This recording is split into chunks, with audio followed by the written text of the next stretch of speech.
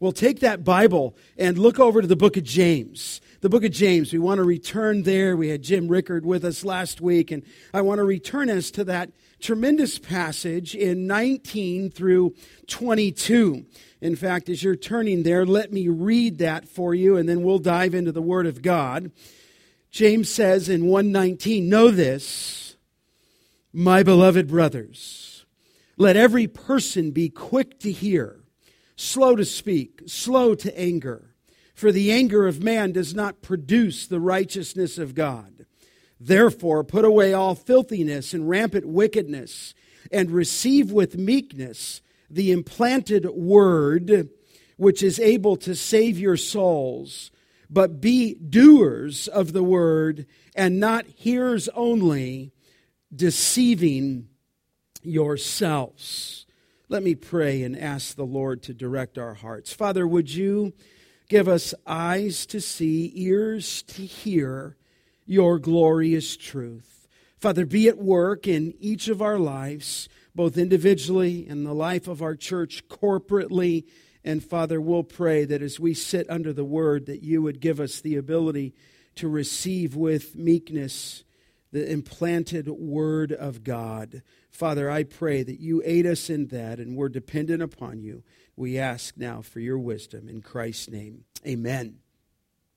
Well, we've been saying all along that the theme of James is test of living faith. And as we're working through that outline, that number one, faith is tested in life's trials. And we saw that in that opening section. Then secondly, in 13 through 18, faith was tested in our temptation.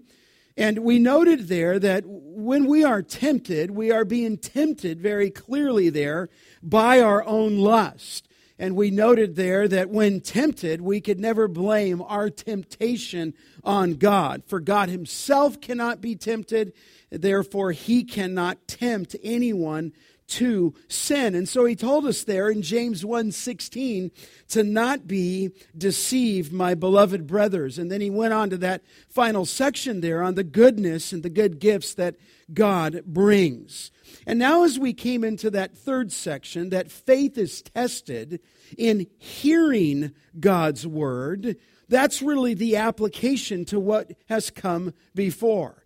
And when we look at this section in 19 all the way through 27, it is the Word of God that is binding the whole section together.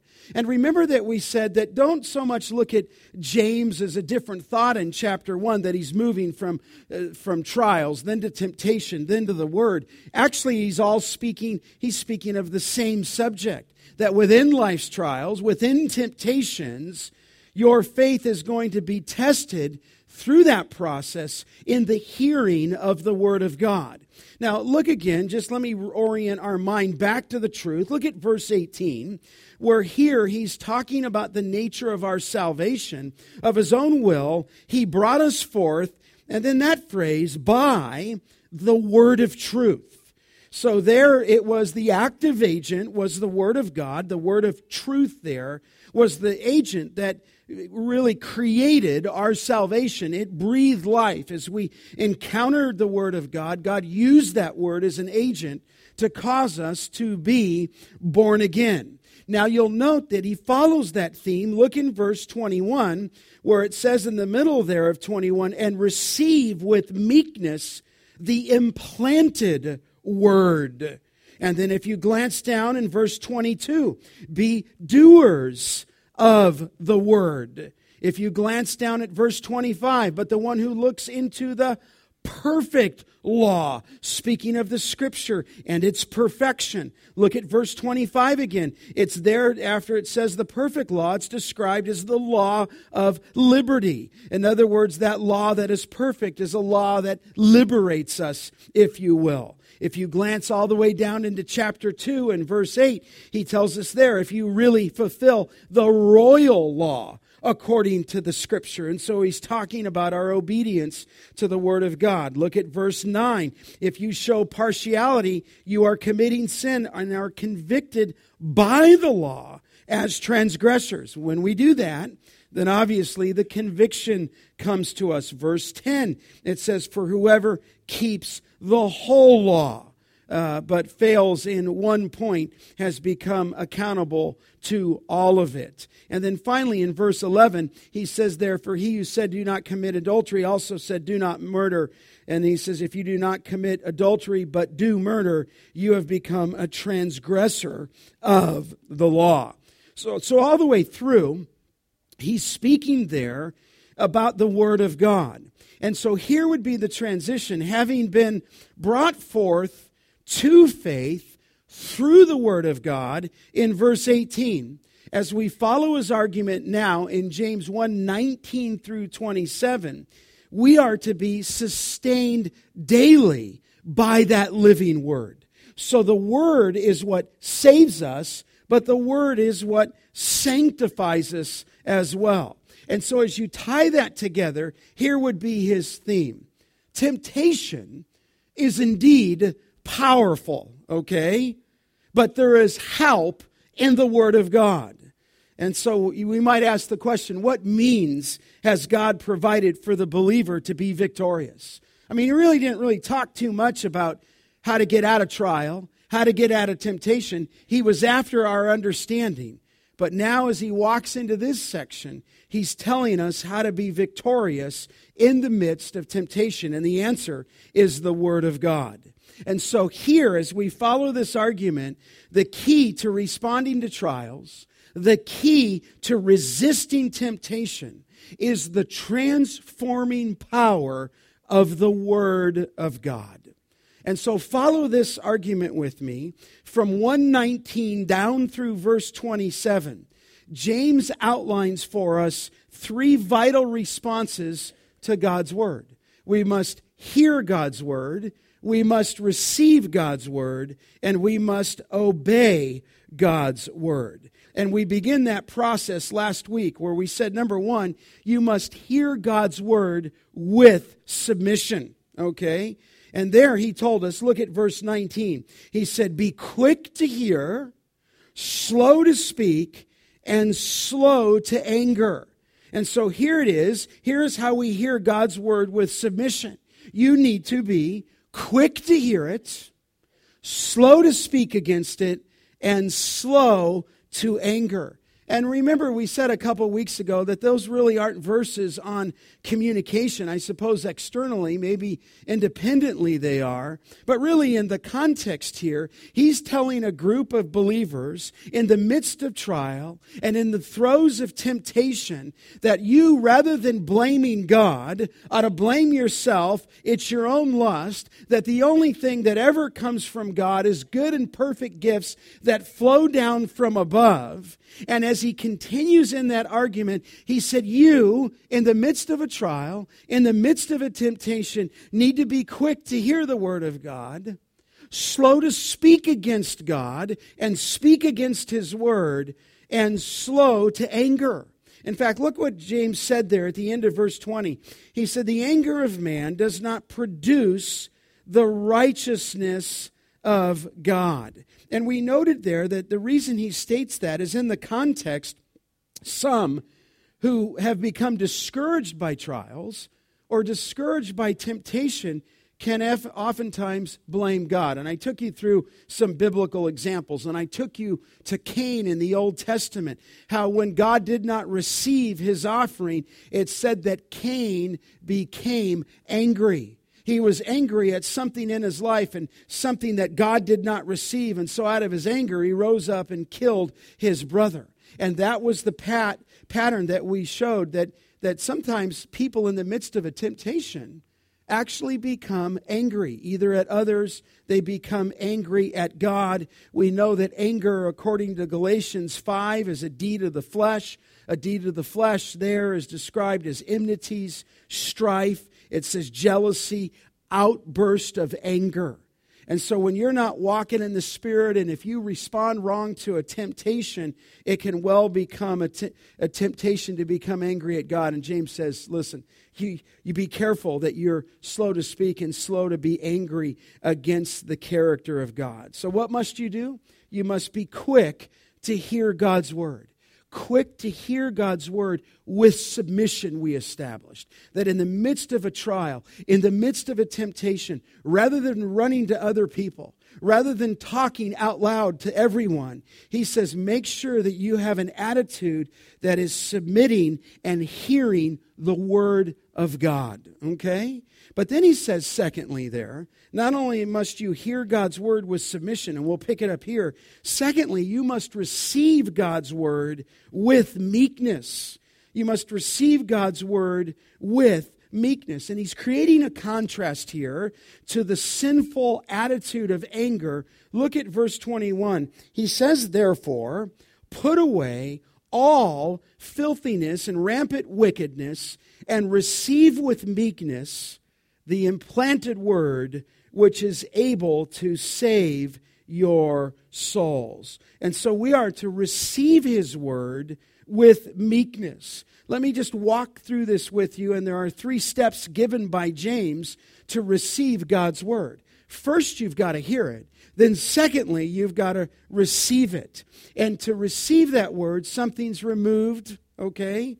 Then something needs to be responded to, and we'll walk through that. But look first, something must be removed. If you're going to hear his word in verse 19, something must be removed. Look at verse 21 again. He says, therefore, put away all filthiness and rampant wickedness. There is a necessary preparation for hearing the word of God.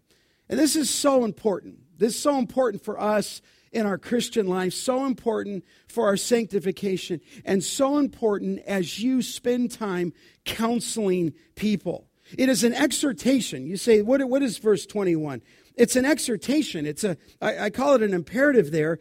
He says, therefore, put away all filthiness and rampant wickedness. Now, whenever the scripture writers use that phrase, put away all filthiness, it's the idea, literally, at one point, to just discard filthy clothes. In fact, in some writings, it just would speak of clothes that were filthy, and you are to get rid of them.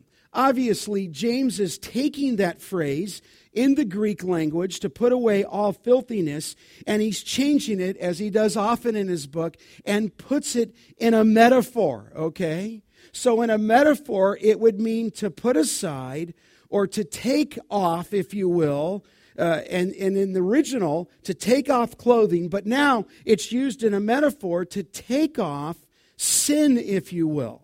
So the ideal of the word literally means to strip off, but as we apply it, you would say that you need to take that lifestyle that once enslaved you and take it off. And discard it is the thought of the writer. We are to put away all filthiness.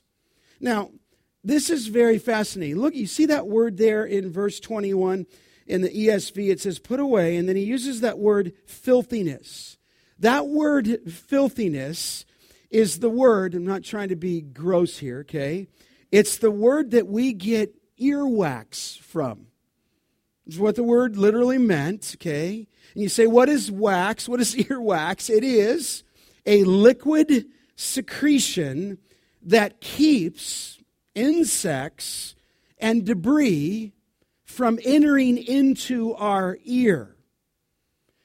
And if you can make that jump there, James is driving home the truth that filthiness, sin in our lives will keep us from hearing the word of God.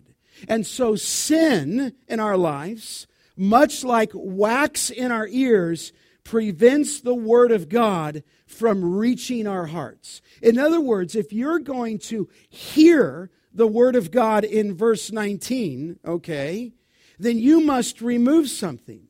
And what you must remove is sin, okay? Now look again, and I'm just touching on this right here. Look at 21. He says to put away all filthiness, and then he uses this second phrase, and rampant wickedness.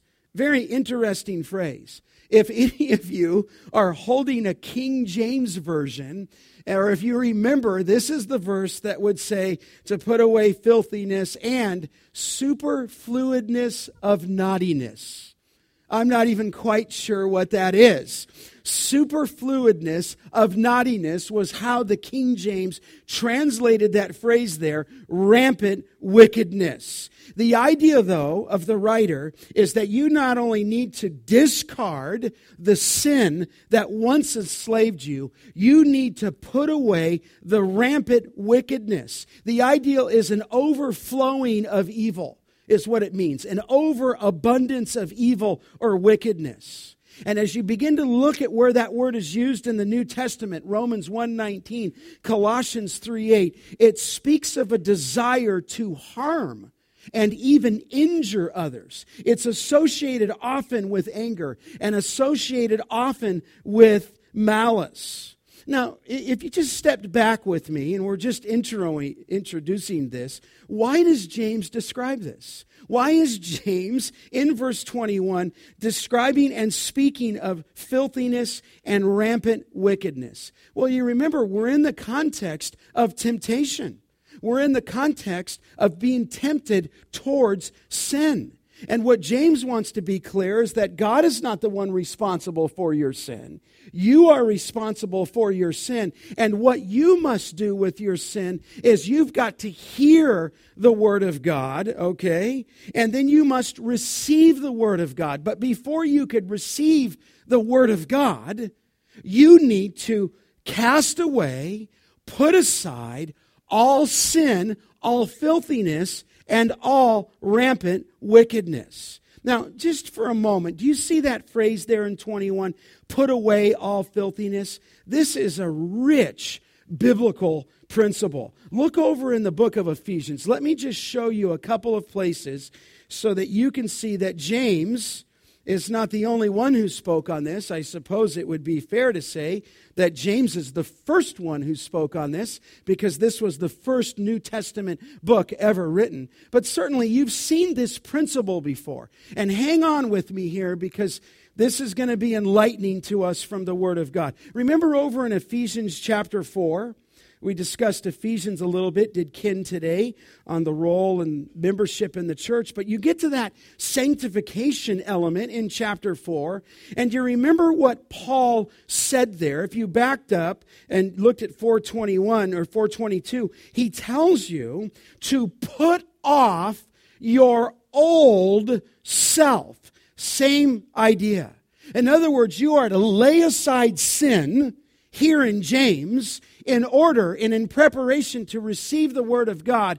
But listen, as a believer, you have a responsibility, and I do, to cast off sin, to put it aside, to take it off like an old garment and to not walk into it. Look at verse 22. Put off your old self, which belongs to your former manner of life and is corrupt through deceitful desires, and to be renewed in the spirit of your minds. And then here Paul says, and to put on the new self, created after the likeness of God in true righteousness and holiness. But there James speaks of that. He tells you to lay aside or to put aside the old self.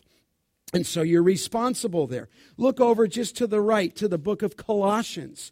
In Colossians chapter 3. There again, and that sanctification issue, as you work out your salvation with fear and trembling, you have a responsibility. You'll note that he said in Colossians 3:5, to put to death, therefore, in other words, kill it.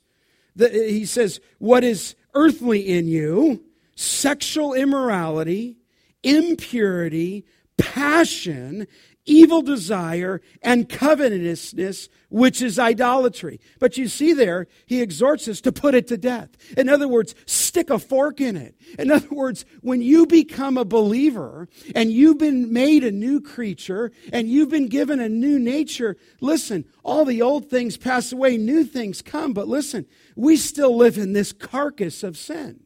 And you have a responsibility to take off, if you will, the old manner of life. Here in Colossians 3:5, he says to put to death what is earthly in you.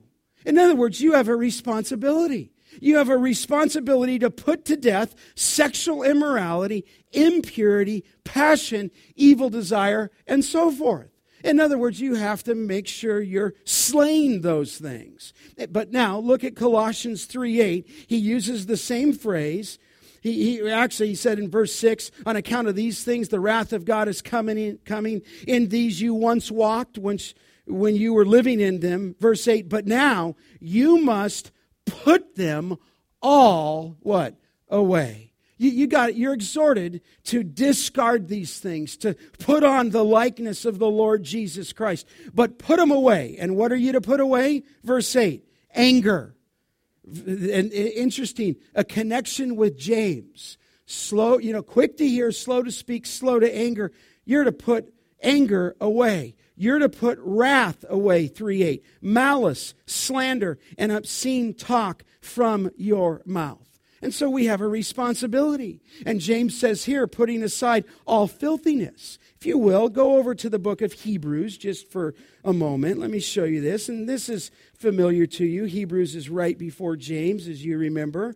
But you know this text, but it's there again listed as the author of Hebrews when he says, therefore, in 12:1, Hebrews 12:1, he said, since we have been surrounded by so great a cloud of witnesses, let us, you remember this phrase? What? Lay aside every weight and sin which clings so closely, and let us run with endurance the race that is set before us. You are to lay aside every encumbrance of sin, is the thought. I remember when I ran track in high school, I don't know if I told you that. I'd wear ankle weights all day at school. 5-pound ankle weights, so that by the time I got to the track meet, I felt very fast. And you'd lug those things, just put them in your, do they still sell those? You put them in your pant leg, and you walk out, and then I'd get out, and I'd go out to the track. I'd have my sweats on, and then, when we get ready for the race, I would take those 5-pound ankle weights off, and I just felt lighter. I felt freer. It would be like a baseball player on the ultimate team, the Dodgers, not the Giants. If you see them warming up on the side, sometimes the guy who's on deck has the big donut around. Why? Because he's swinging it. But when he's going to go up to the plate and you're going to face a 95-mile-an-hour fastball, you'll take that donut off so that you can come through the batter's box. You're not going to run a race with those ankle weights. And what the scriptures are saying is, listen, as we get to the race of the Christian life, you've got to lay aside, Hebrews 12:1, every encumbrance that entangles you. You need to be able to run this Christian life. Look over at one more, Romans 13, and then I'll bring us back to the point. But in Romans 13, and I don't want to miss this with you, in Romans 13, in that classic text, after he's built all that sound doctrine and theology into us, in Romans chapter 13, in verse 12, what a great exhortation. It says, the night is gone, for the day is at hand. And now this. So then, let us, same phrasing, cast off the works of darkness, and then he adds the positive, and put on the armor of light.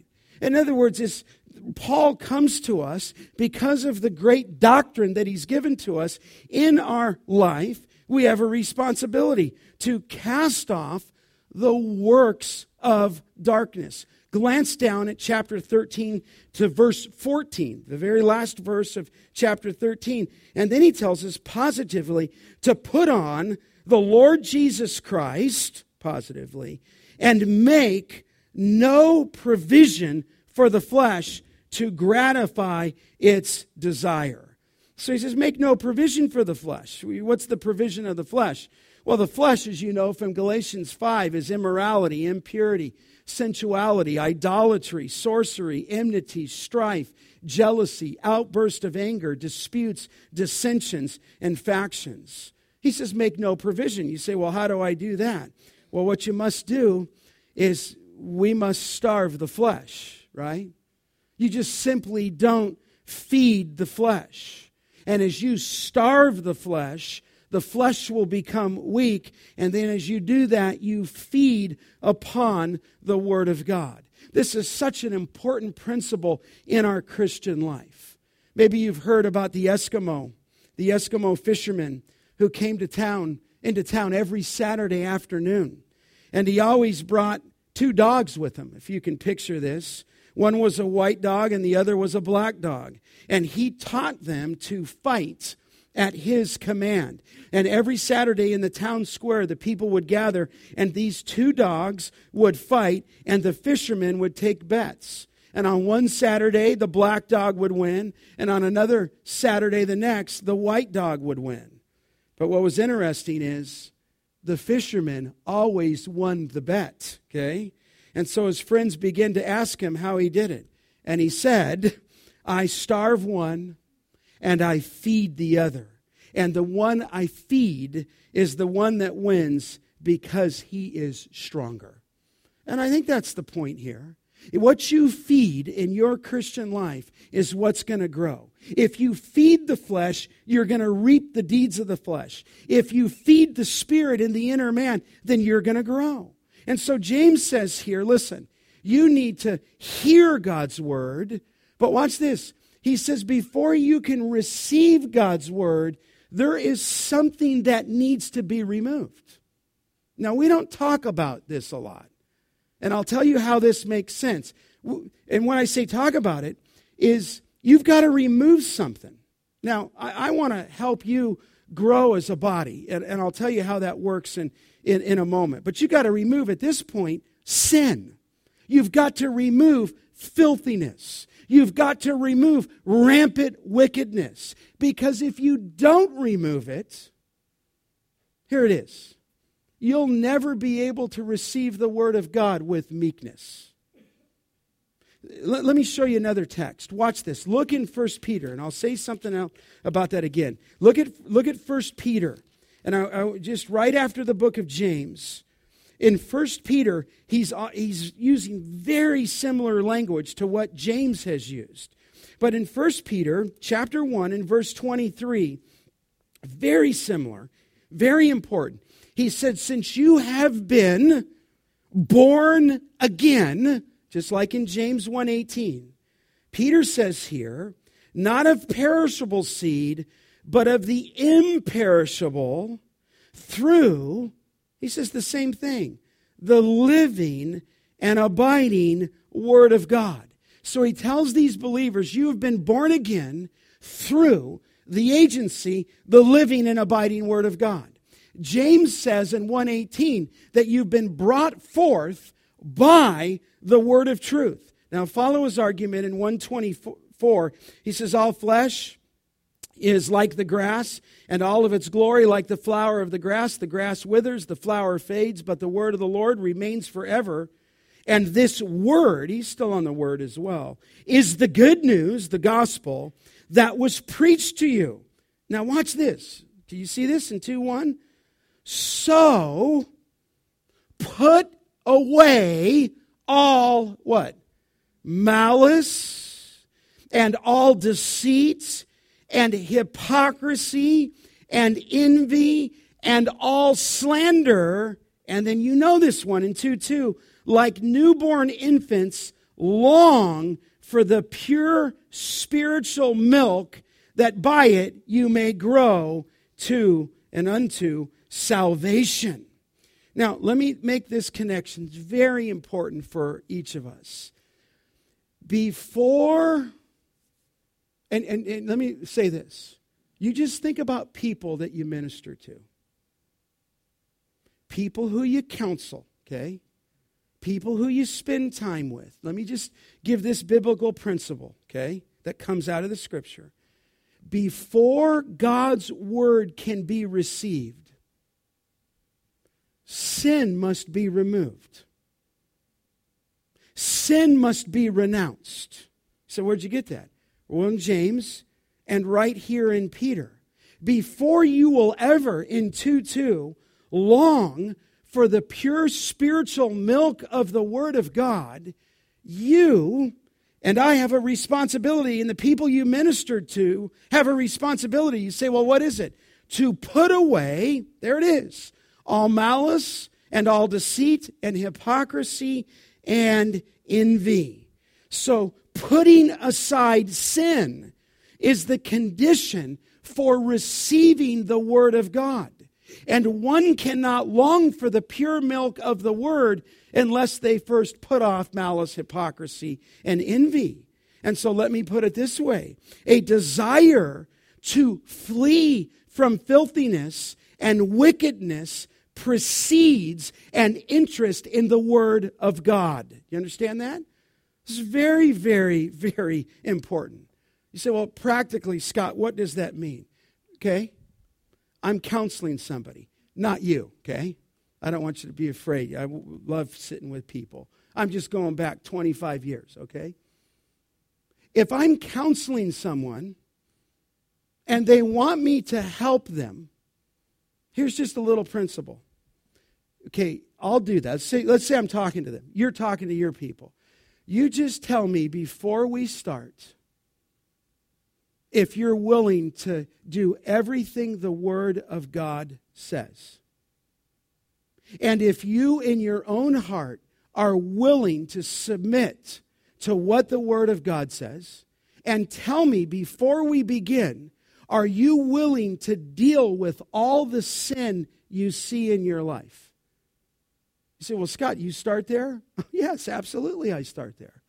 So, well, why do you start there? Because if I don't start there, I'm wasting my time. And what I mean by that is I could spend 10 sessions with someone, but if you're dealing with someone who's not willing to deal with the sin, then they're wasting your time and you're wasting theirs. You understand? In other words, as you get to this principle in the Word of God, there is an absolute hearing that is needed, but there's a reception to the Word. But before you could even receive the Word of God, you've got to remove sin. So let me give you an example. Let's say I'm talking to a guy.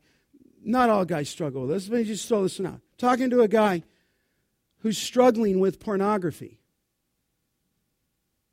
I could just keep talking to him and talking to him and talking to him and talking to him and talking to him and talking to him. And he talked to me. And I've had many people come up and say, Scott, I'm spending a lot of time with this guy and he never repents. Listen, I'm just saying, if someone's serious, if you're serious, if I'm serious, then before the Word of God can be received with meekness in James, you have a responsibility to put aside all your sin and your malice and your envy and your filthiness and bring it to the table, or we're just playing a game and we're just talking. Let's say, high school guys, you're talking to a high school guy who's being impure with a girl or vice versa. Listen, you can show him the Scripture, but until someone wants to cast off and lay aside and discard sin, then oftentimes we're just talking to people and they're not actually ever hearing the Word of God. Let me just ask you this question, and I don't mean to be harsh, and I don't even think I'm like preaching it at you. I'm trying to equip you. Have you ever wondered why some people never change, or why there is never or little interest in the Word of God? Here's why. You will never long for the pure milk of the Word of God until you remove sin. And until you remove sin, it will dampen your love for the Word of God.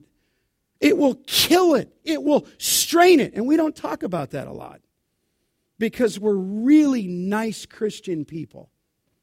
Listen, if you want to be a nice Christian man or woman, then in gentleness and in humility, if you're counseling someone, ask them this question first.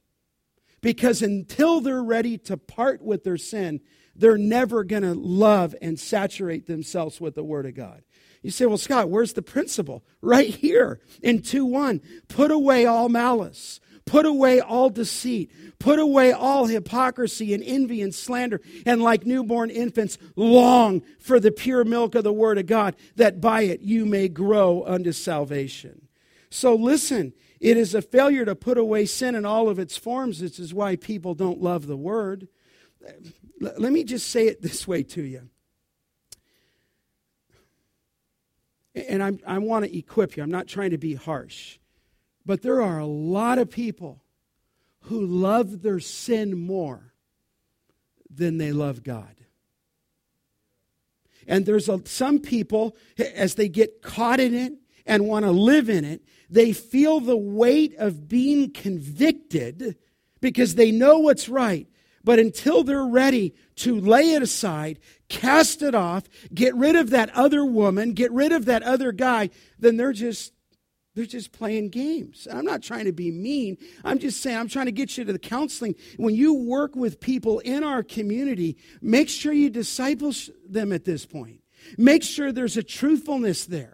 So what James is saying is, listen, before you could even become a doer of the word in 122, and before you could even receive the word of God with meekness, you've got to cast sin aside. Now look back just in James, just one thought here, just to be true, obviously, and faithful to the text. You'll note that he says, put away, do you see what James says in 21? All filthiness. Now, you say, I'm highlighting that. Yeah, because I think the other writers do. Peter says, putting aside all malice. Okay? Hebrews says, laying aside every encumbrance. So listen, God is never satisfied with partial obedience. And so we just can't compartmentalize our life. I think Wesley got it right when he said, refining fire, go through my heart, illuminate my soul, scatter thy life through every part, and sanctify the whole. So first, something must be removed. Secondly, though, look back in the text, something must be received. And you can see that there. He says, put away all filthiness and all rampant wickedness. And then he says, and receive with meekness the implanted word. Now, James again is using a metaphor, is he not again? He's talking about receiving, and then he uses that phrase, the implanted word. He's using a metaphor of a farmer who plants a seed, and the seed in other scriptures in Matthew 13 is metaphorically understood that there the Lord compared God's word to seed and the human heart to the soil. And so the believer then, watch this, is to receive the word implanted. Do you see that? Now, you think when you look at that, receive with meekness the implanted word, some people think that's salvation. But that's not salvation. You say, well, why is that not salvation? He just spoke about it in verse 18, didn't he? Of his own will, he brought us forth by the word of truth. The word of truth has already been planted into us. He's talking to us now in verse 21 as believers. And he's saying, receive with meekness the implanted word. This is not a command to the unconverted. It's to believers. The word has already been planted in you. You must now, as a believer, receive the word. And the word then not only is the agent that saved you, but the word also has been implanted in you, and it is to be an active, ongoing agent of spiritual transformation. In other words, that word that was sown in your heart at salvation must be appropriated and received for you to grow. I look at my neighbor's ranch out of my backyard. I moved in, and I think grapes were on the property. And in one day, I looked out my back porch, and all the grapes were gone. I don't know how they did it. Some machine just came in, just took it. And then the next day, just all over 20 acres, perfect rows of some kind of fruit tree. Now that farmer put that seed into the ground. But as you know and I know, he did not just leave it there, did he? No, I see him out there. I see him out there with his truck. I see him out there watering. I see him out there spraying. I see him out there getting the weeds. I see cultivation taking place. The pump is behind my house, and I can hear the pump going. And you and I both know that the seed in the ground, apart from care, it wouldn't grow. And this is what James is saying here. You received that word when you got saved. He brought you forth in verse 18. But now as a believer, and make the transition, in the midst of temptation, you and I need to be constantly under the care of the word of God, is the thought.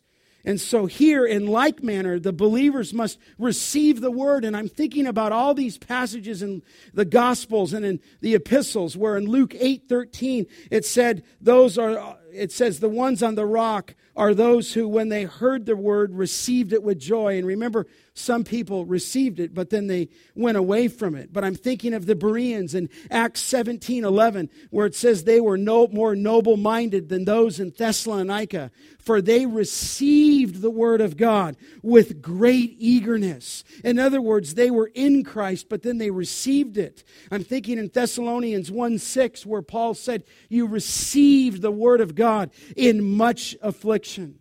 He told the Thessalonians in 2:13 that we thank God when you receive the word of God that you heard from us, you accepted it as not as the word of men, but for what it really is, the word of God.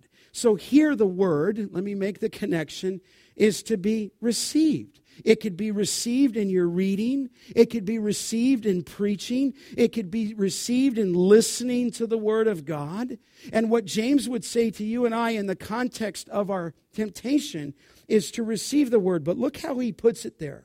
He says, receive with, and you see that, with meekness. Meekness. It's the ideal of humility. We know that meekness is a beatitude. We also know that it's a fruit of the Spirit. Jesus was meek. He was lowly of heart. You say, well, Scott, how do we receive the word of God with meekness? Well, it just means meekness is a teachable spirit to the word of God. It is to place yourself under the word of God. It is to listen to God. It is to put your ego down.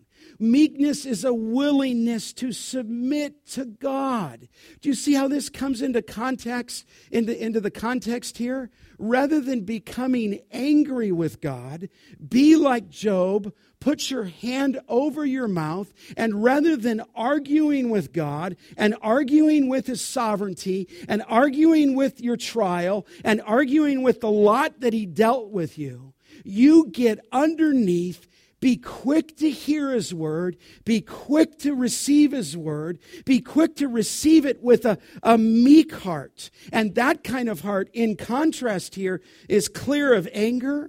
It's clear of bitterness toward God, clear of bitterness towards His word. The thought here is we are to welcome and receive the word of God without resistance, without anger, to open your Bible in the morning, to sit underneath it, to have His teaching come into your heart and mind, to line up your will with His will, not your will with what you want your will to be, bending God's to yours.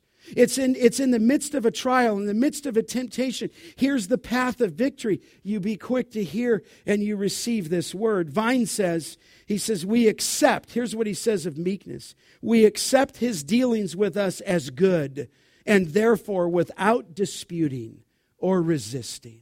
You see the attitude here? Rather than arguing with God in the context when James said, let no man say when he is being tempted, I am being tempted by God. James says, oh no, only good gifts. You get underneath them. You get under His word. You come with an attitude of meekness. In other words, you cannot sit in judgment on God and become angry. Rather, you let God's word sit in judgment over you.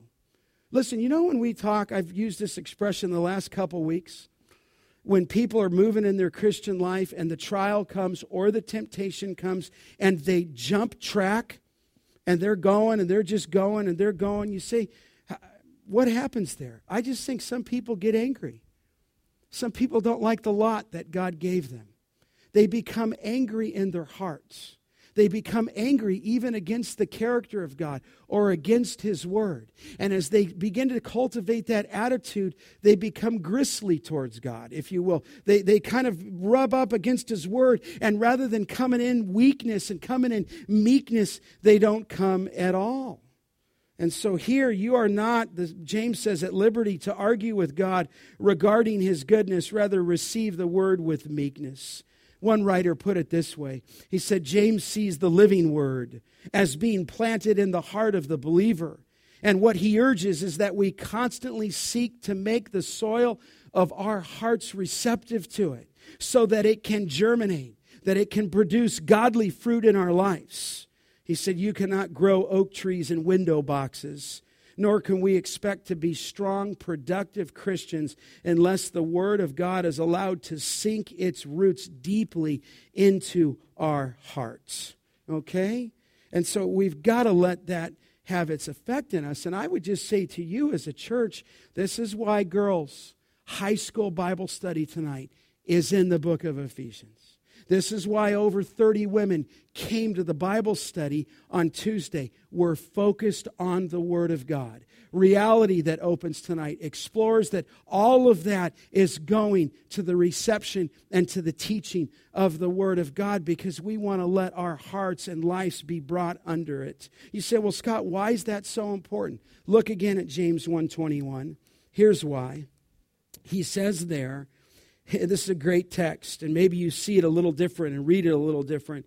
He says, receive that implanted word which is able to, what? Save your souls. Now, you immediately read that, and you think, well, yeah, as you said, Scott, the agent of the word, the agent of your salvation is, he uses the Word of God. But have you ever looked at this a little different? That just Greek word save could mean different things in different contexts, and often we associate it with salvation, and rightfully so. In some passages, it does teach that. But I don't believe that's the focus here, because remember, he already said, did he not? In James 1:16, do not be deceived, my beloved, what?